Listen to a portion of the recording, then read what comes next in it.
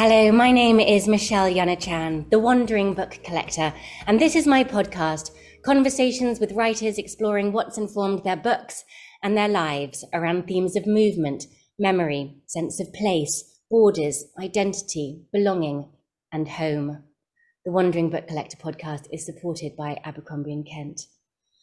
I'm joined by the writer and academic Kylie Moore-Gilbert to discuss her book, The Uncaged Sky, My 804 Days in an Iranian Prison.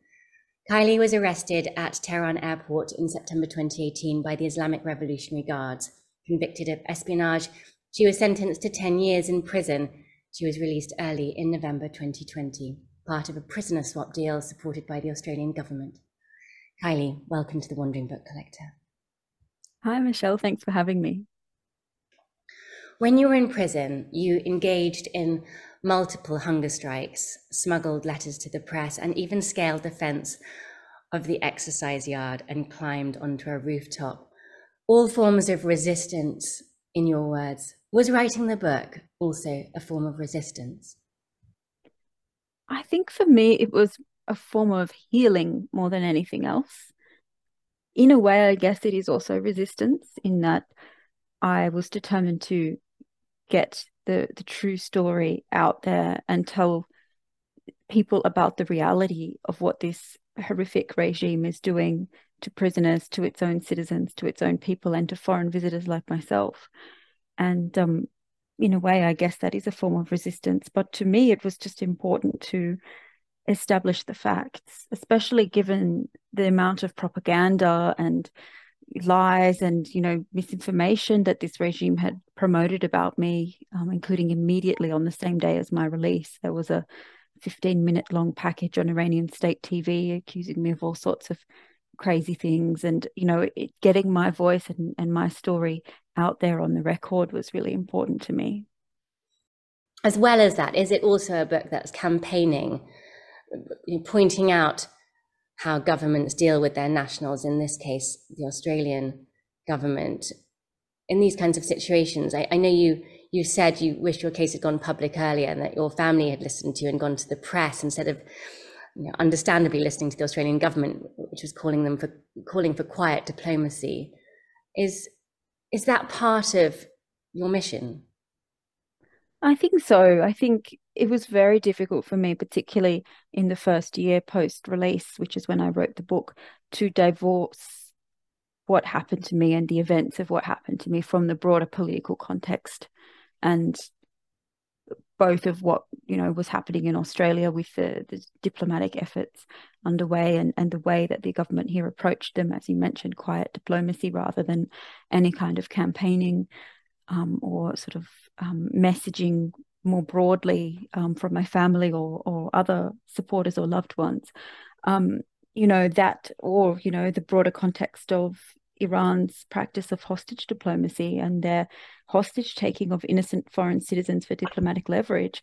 It was very, very difficult for me to divorce that broader context from the actual facts of my day-to-day life in prison, and the conversations I was having and the friendships I was building when I was there. So I think it is all rolled into one, and whilst I didn't initially set out to have an activist message behind the book, I think it was kind of inevitable that there would be undertones of that in my storytelling. And there's also an activism, I think, when you're documenting the incarceration, as you say, of political prisoners, and also showcasing injustice against regular convicts too. Do you think the book will change anything? Will it make a difference?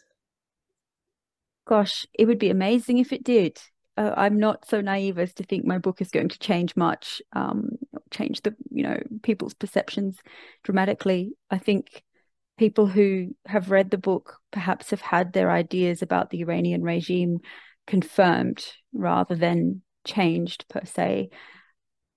It would be amazing if some of these regime supporters did read the book, but I very much doubt that they would go and seek it out. So it's probably more preaching to the converted rather than being able to change people's minds, maybe. But if it has had even the smallest impact on a small handful of people's lives, then I'd be happy. When did you decide you were going to put your story down in a book?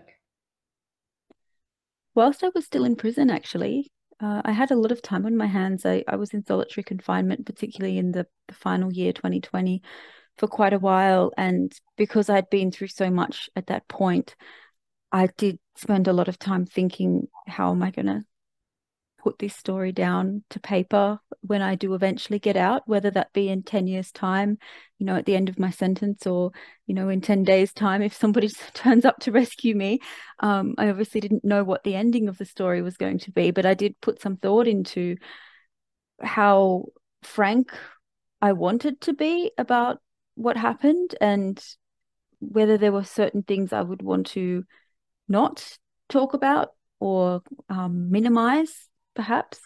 And I sort of eventually came to the understanding that, I guess, for my own healing, it was important to just be as upfront as possible and talk about the less palatable aspects, and, the mistakes that I had made and the silly things that I had done, not setting myself up as a hero, but trying to show myself in all of my flaws as well. And, I kind of came to that realization that that would be the approach I'd like to take to the book. Did you find yourself self-censoring at all in other ways? I mean, you documented people in detail, both prisoners and guards and others. Were you concerned about repercussions for them or for yourself? I was concerned about repercussions for them, and there are people who featured in my experiences in Iran that aren't in the book, because I simply could not, either I couldn't contact them to obtain their permission, or I felt that it would be dangerous for them to include their stories in my book. And others I've used pseudonyms for.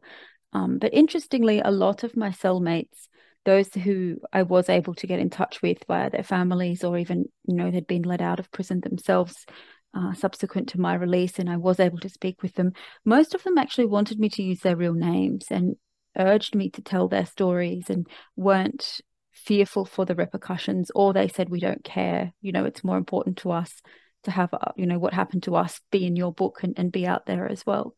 So it was a great concern for me, but I just tried to navigate that as best I could by obtaining people's permission, and where I couldn't obtain their permission, then changing some of, the identifying facts about them, and their names as well in the story. I'm assuming it's been over a year, perhaps, since you finished the book. So is there anything that you left out, Kylie, that you wish you had included? Oh, it's, the epilogue of the book I wrote pretty much a few weeks before the whole thing had to be finished, typeset, sent off to the printers. And I'm happy with it, but it all kind of came out in one or 2 days, in a rush. And if I had more time, I think I would have been more reflective on the post-release transition period. A few people have mentioned that to me, that they wanted to know what happened next. What was it like coming home? And how did I grapple with that? And I think for me, it was important to sort of bookend the story, beginning with my arrest at Tehran airport and ending with my departure from Iranian airspace on that flight home. But I didn't really talk about too much in the epilogue the homecoming experience and the kind of mental, psychological rehabilitation that you have to go through in a way, to try and grapple with your experiences. And it's still ongoing for me. Obviously, it's a journey. I mean, I haven't been out 2.5 years yet, so it's a more longer term transition. But perhaps, if I had a little bit more time, I would have written at greater length about that experience too. On day 17, Kylie, you got hold of a pen. You called it something of incalculable value. And you wrote a poem on styrofoam. You graffitied a wall, and you kept a tally of the number of days you'd been incarcerated. You also smuggled secret notes to other prisoners who wrote back to you.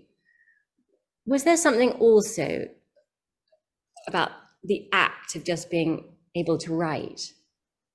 Absolutely. I am still an academic, and reading and writing and just intellectual pursuit has been my life for so long. And it's, a fundamental way of how we express ourselves as human beings. And for me, being disconnected from my intellectual um, landscape, I guess, in my mind, and just sort of being forced to live day in, day out for the prison routine and the kind of mundane physical aspects of life, and not being able to exercise my mind or my brain at all was really a struggle. And when you're in solitary confinement, you literally have nothing to do. It's sort of complete sensory deprivation. So having the outlet of having a pen and being able to scroll here or there, notes to other prisoners or to myself, or just using it as a form of entertaining my brain as well, it was really crucial. And, because I had to hide the pen and keep it secret, it's not like I could just sit out in the open in my cell and write away, which I would have dearly loved to have done. But knowing that it was there, and plotting and scheming about, the middle of the night when I'm going to get up and, scroll a note to my neighbor in the neighboring cell or whatever, it sort of provided hours of entertainment for my mind, even when I wasn't using it. So yeah, the pen was really my most treasured possession, and finding new places to hide it and new ways of keeping it concealed from the guards, because they would search my cell every day, was also really important. And I came up with a few ingenious hiding places and managed to sort of keep hold of it for most of the time I was there. I mean, it wasn't like you had reams of paper to accompany this pen so that you could kind of keep a diary. I wanted to talk about remembering and chronology because there's so many characters in the book. There are so many rooms that look the same. There were so many, that you were incarcerated in or questioned in, and so many corridors and journeys in cars where you were blindfolded. But your memory seems formidable. It's not like, though, that you were keeping a journal. Yeah, memory is really interesting to me. And it was a conscious decision that I'd made to memorize as much information as possible, because I knew that even if I had reams of paper, there's no way they would let me take those pages out with me when I was released. So I got to a point where, I was in solitary confinement for 7 months in one stretch, from the end of 2019 to mid 2020. And at that point, I had determined I wanted to retain as much information as possible, perhaps write this book, but even just for my own sake, I wanted to remember. And I was actively memorizing detail of conversations, names, dates. I would visualize whenever I was brought for a meeting, I would visualize where I sat in the room, where all of the participants of the meeting were sitting, what people were wearing. I would just try and retain as much visual data as I could about my captors, my interrogators, court officials, anybody really. And I would go over this again and again and again in my head and reinforce the information. Because I was in solitary and I had so much time on my hands, it became a project for me to, spend several hours a day pacing backward and forward in my cell and going over all the information that I had memorized with sort of memory cues to trigger. Okay, next was this bit, then there was this bit, then there was this bit, and it had to be always in order, otherwise I couldn't remember it. But I've memorized vast swathes of information, thousands and thousands of words, and I memorized my own poetry as well because I wanted to take that out with me. So I guess it became a mental game, and for that reason, I had such a sharp recollection of a lot of events and conversations. In normal life, my memory is pretty shoddy, and I'm, not at all retaining, any of that stuff. But it was something I'd consciously worked on. Yeah, I wondered if it was you making a point to remember everything, or that the experiences were so vivid that it was kind of easy to remember. But it sounds like it wasn't. It was very much a kind of conscious decision. And maybe is that how your mind works now, Kylie? Is that have you taken that out of prison with you? I have a great appreciation and understanding of the power of memorization, and I guess of the human brain in that sense. I don't think it's something that I would utilize on a day-to-day basis here, on the outside, but I know it's there. I know I have this ability, and I think we all have this ability, but very few of us are ever sort of pushed to use those skills, or discover what our brains are capable of. And I know if I'm put in a situation again where I need to draw on those powers of memory and memorization, they'll still be there. So that's actually, quite empowering, to be honest. I mean, not just memory, but in general, I pushed my mind to so many extremes, particularly in solitary confinement at various points. You really discover your boundaries. You discover where your red lines are and what you're capable of suffering through and where your breaking point lies. And I think, normally in everyday life, none of us really are ever forced to discover those boundaries. So, I'm happy that I know that. I know that about myself. I discovered a lot about myself that I was never aware of before. And, whilst I'm not using it in my day-to-day life, I'm aware that it's there. And, that's empowering. On reading your book, it felt to me like you wrote it in one take. It was, as we say in broadcasting, I felt like I hardly drew a breath at times. And I wondered if that process in reality was anything similar to my reading of it, whether the recollection and then the putting down of the story was as swift and as seamless as that. Yeah, I think it was pretty swift. I mean, I wrote the whole first draft in about 10 months, and there wasn't much drafting. I sat down and wrote and it all came out basically. I wrote a lot more than what is in the book. I had to cut it down significantly, but it yeah, I mean, it was a quick process and it was part of my healing process, I think, to just get it all out somehow. So I do feel like I wrote it very, very quickly, and what came out in the first draft was usually very close to what remained in the final manuscript. I want to ask you, Kylie, how travel is for you now, because you were in an airport when you were arrested, actually at an immigration desk, when you realized that things were going wrong. How does it feel to arrive in a new country and to be in an airport even? My relationship with travel definitely has shifted. I used to love traveling. I've been to more than 50 countries. I used to backpack. I traveled quite a bit for my research. I was a fieldwork academic. I love studying languages. So I've, lived in a few countries and studied languages and done language programs there. Now I feel like my passion for travel has definitely diminished. I expect it will come back at some point, but I've only been overseas once since arriving back in Australia. And, that was to the Ubud Writers Festival in Bali, as you know. And that was very much baby steps, like that. As an Australian going to Bali is hardly a remarkable feat. And, some of that might be COVID too, because we were locked inside our own country for a while there. But um, I just don't have that same passionate desire to travel around the world as I used to, sadly. I've definitely been burnt, and I'm far less trusting and far less blasé about travel um, compared to how I was before my arrest. I didn't know that Bali was the only time you'd left Australia since you were freed, which is where we met, as you say. How did it feel then, arriving at Bali airport and being, somewhere where there are different rights? Yeah, I did think about it.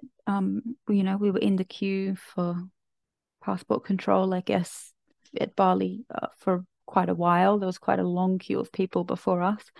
And, we were standing there and for a few hours. And, I did think about it. But the rational part of my brain said, nothing's going to happen to you here. You've done nothing wrong. And, you have a completely legitimate reason to be here and you'll be fine. You've got to make this step. You've got to leave your country at some point. And going to Bali was a pretty innocuous choice.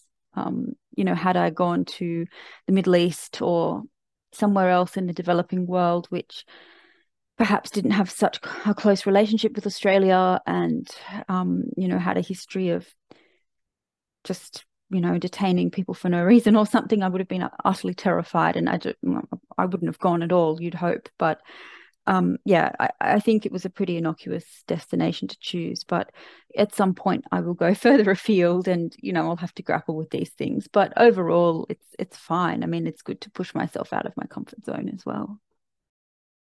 I mean, the Middle East is your academic field of expertise, Kylie, and normally I imagine that's a place you would want to and need to go often for your work.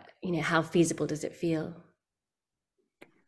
I know there are parts of the Middle East I could never visit again because anywhere with Iranian influence or Iranian presence is off limits. Likewise, I think I would think twice about much of the Middle East simply because even if it's not a country which is sympathetic to Iran or has Iranian infiltration or Iranian activity in its territory, there are, the Middle East is largely a sea of authoritarianism, and most countries in the Middle East don't have judicial system any better than that of Iran, in that you can be arbitrarily arrested and detained for no reason, and it would be very difficult for anybody to help you once that's happened. So I definitely would love to and plan on returning to the Middle East one day, but I would do my homework, liaise with the security authorities here too, and definitely think twice before going to any country where, you had the level of impunity that I experienced in Iran. So it hasn't tempered your passion for the place which you've dedicated so much of your career to. It's just the logistics of where feels plausible as a destination.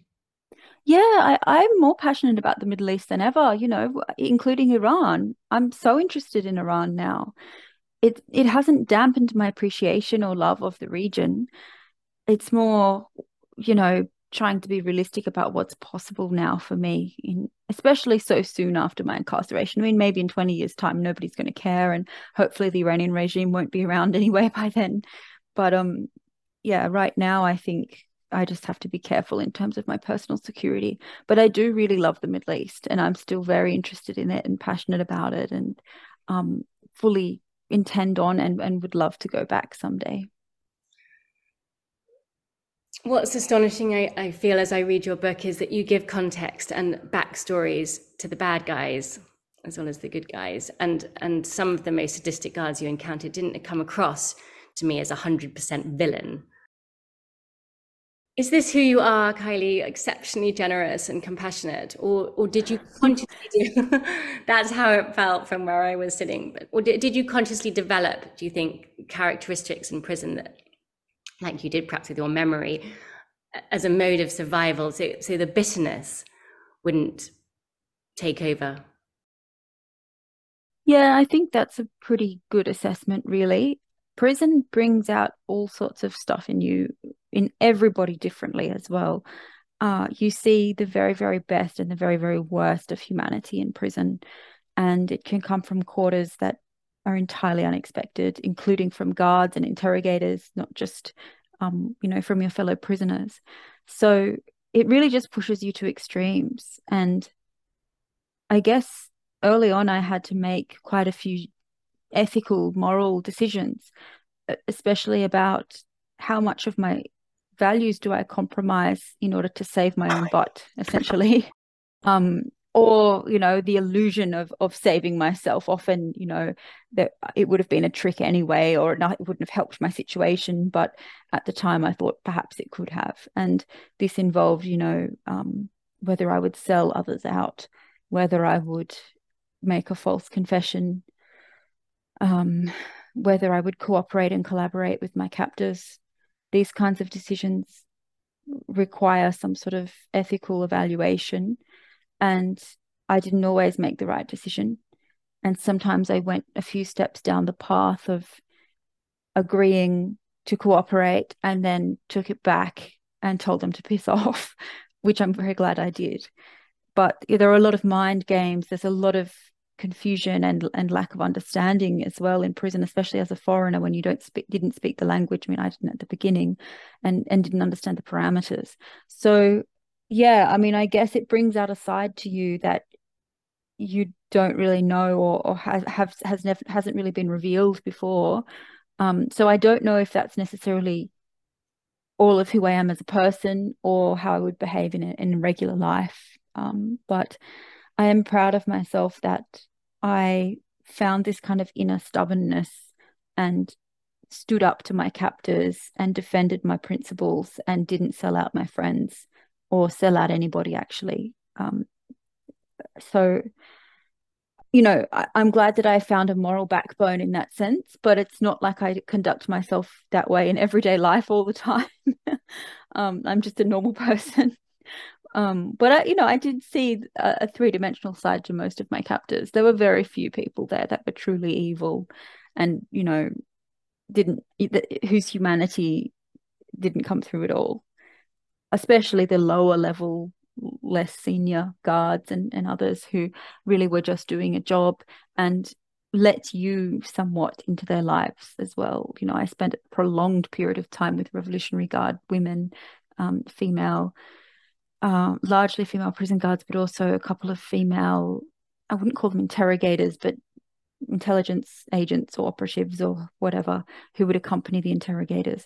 And, I got to see that they were humans too, and that they had their own personal lives and their own problems, and they had sympathy for me and they had feelings, of being conflicted about what they were doing sometimes as well.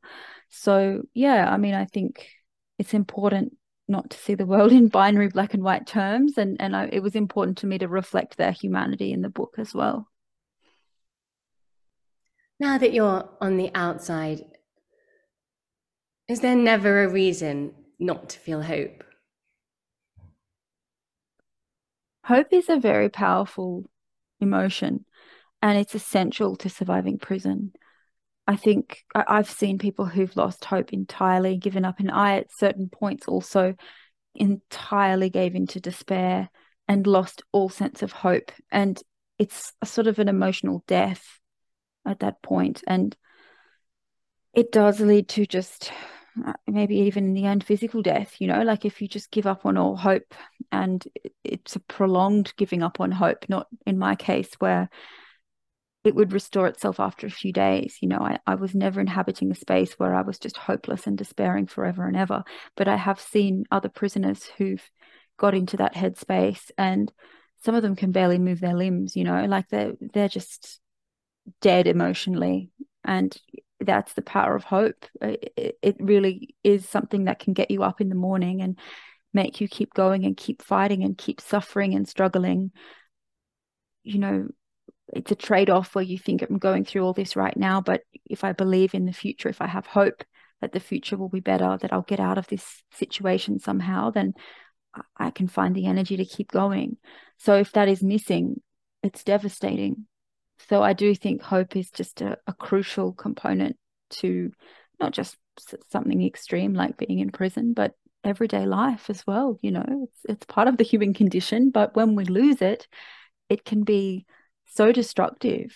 And, I try and remind myself of that holding on to hope when I was in some of my darkest days back there in solitary confinement, for instance, it was the difference between just finding the physical energy to get up and continue, or the alternative, which was just to lie prostrate on the floor and not be able to move. So, I guess my experiences in prison really showed me the importance of hope. After your sentencing, 10 years, the court asked you to write down your response. And this is what you wrote. No matter what you do to me, you can't take away my freedom. I am still free because freedom is an attitude. Freedom is a state of mind. What does freedom mean to you now, Kylie, now that you're out? When I hear that, I laugh because, myself and my cellmates used to tease me about writing that because it's the slogan of some sort of luxury watch brand or something. Like, what are you even doing thinking about that? My cellmates Nilu and Sipide would quote that line back at me months later and laugh at me. Yeah, I mean, freedom means everything to me, obviously.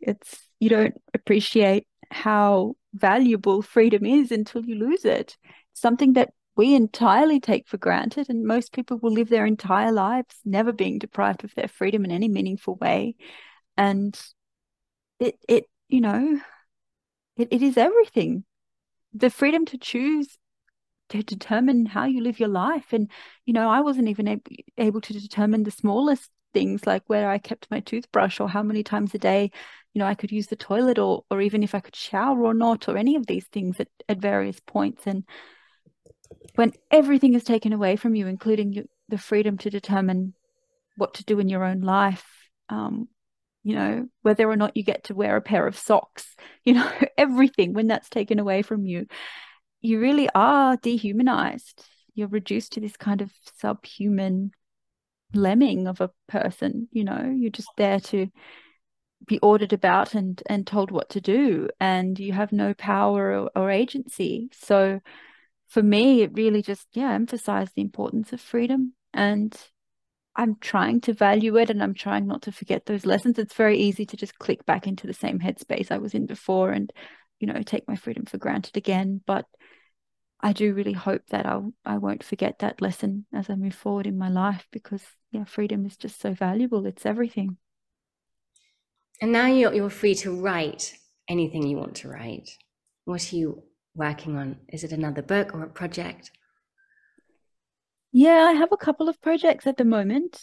I am very interested in hostage diplomacy and arbitrary detention policy. I've been working quite a bit in the advocacy space here in Australia with the government, with NGOs, and sort of lobbying and advocating for us to improve our strategies and policies in this space. In particular, also the support for detainees' families and the readjustment process, rehabilitation process once someone comes out of prison, which is basically non-existent here in Australia. And I'm in touch with the families of current detainees, either in Australia or in other countries abroad, trying to support them as much as I can and offer any advice that I can. So I've been writing a lot about this subject, and I have it in my mind to write a book about hostage diplomacy, actually. A non-academic book, but a research-informed book. I'm also writing a novel, the subject of which will remain a secret until I figure out whether it's any good. But it's early days. But I am doing a bit of writing. Yes, I love writing, and it's always been part of my life. Normally non-fiction academic style writing, but I did really enjoy the process of writing my memoir. So maybe I'll continue in that vein as well in the future. And finally, Kylie, is where you are now, which I know you're in Melbourne, does that feel very much home and where you belong and where you want to be? For now, it does. I'm not originally from Melbourne, so it does feel like home in a way, but it also kind of never has. So for now, I think it's important to just put down roots and be a bit stable for a while. I was living in Melbourne before I went to Iran and before my arrest. It was important to me to come back to Melbourne, to come back to Australia, and just have some stability, not have everything be changed up all the time. Just come back to where I left and try and rebuild and continue my life. But I'm not wedded to Melbourne forever and ever. I just think for the moment that stability is important to me in my healing. Kylie Moore-Gilbert, thank you for joining me on The Wandering Book Collector. Thanks so much for having me, Michelle. And my thanks to the supporter of this podcast, Abercrombie & Kent. Goodbye.